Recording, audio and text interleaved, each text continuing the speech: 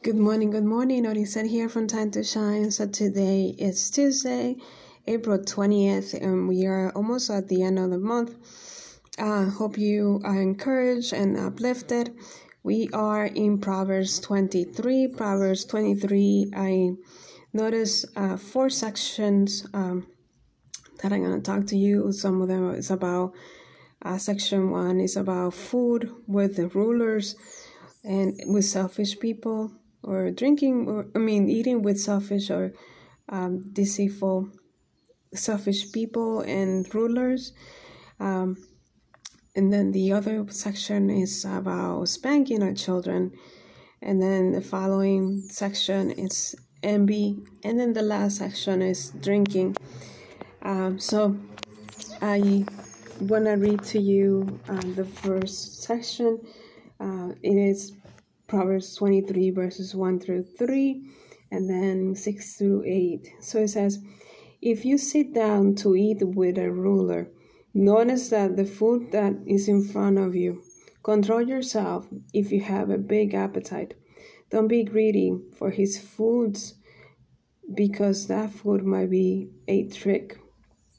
Verse 6.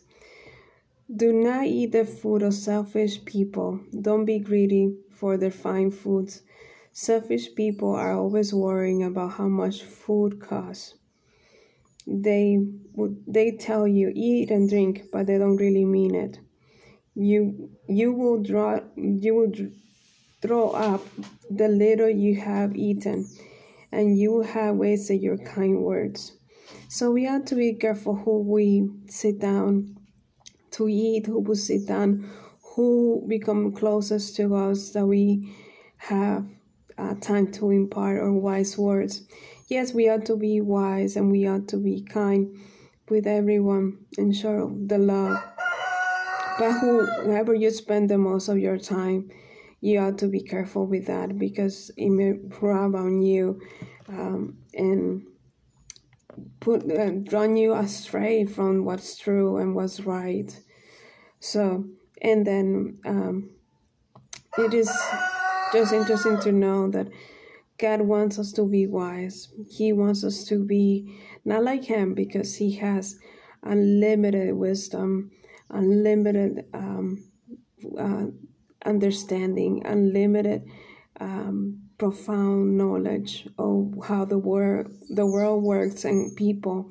He knows us intimately. He knows the deep thoughts. He knows everything that exists. He created it, and he knows how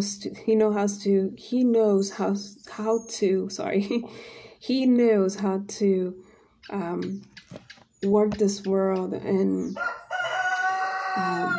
he allows us to find the knowledge to grow, so that we don't surround ourselves with people who are not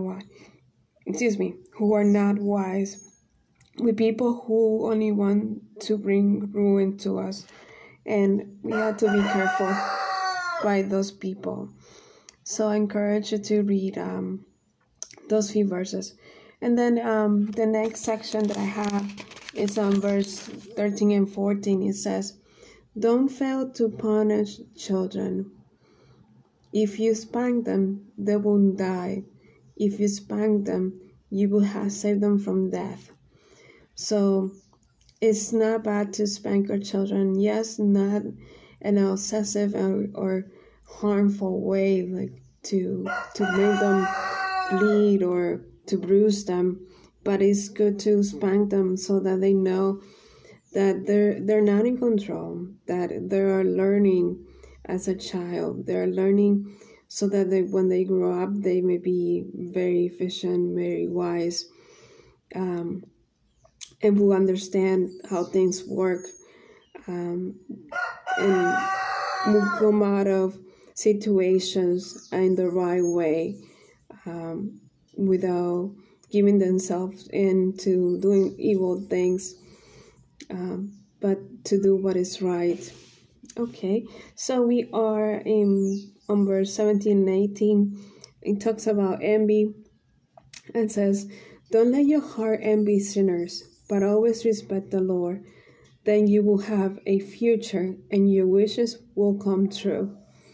So, yes, I'll give an example. I had envy someone long time ago. It's been a while, and then I just noticed that I don't need to envy people, um, not because not what they have or how they dress or how they surround themselves or how they do things, but I allow myself to be me, allow myself to find joy and um, the respect of the Lord and to do what He honors Him.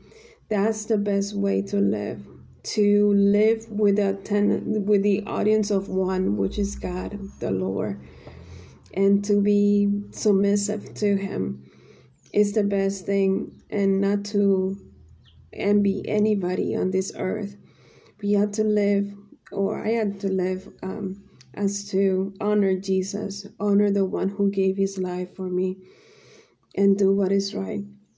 So in verses 30 to 35, it says,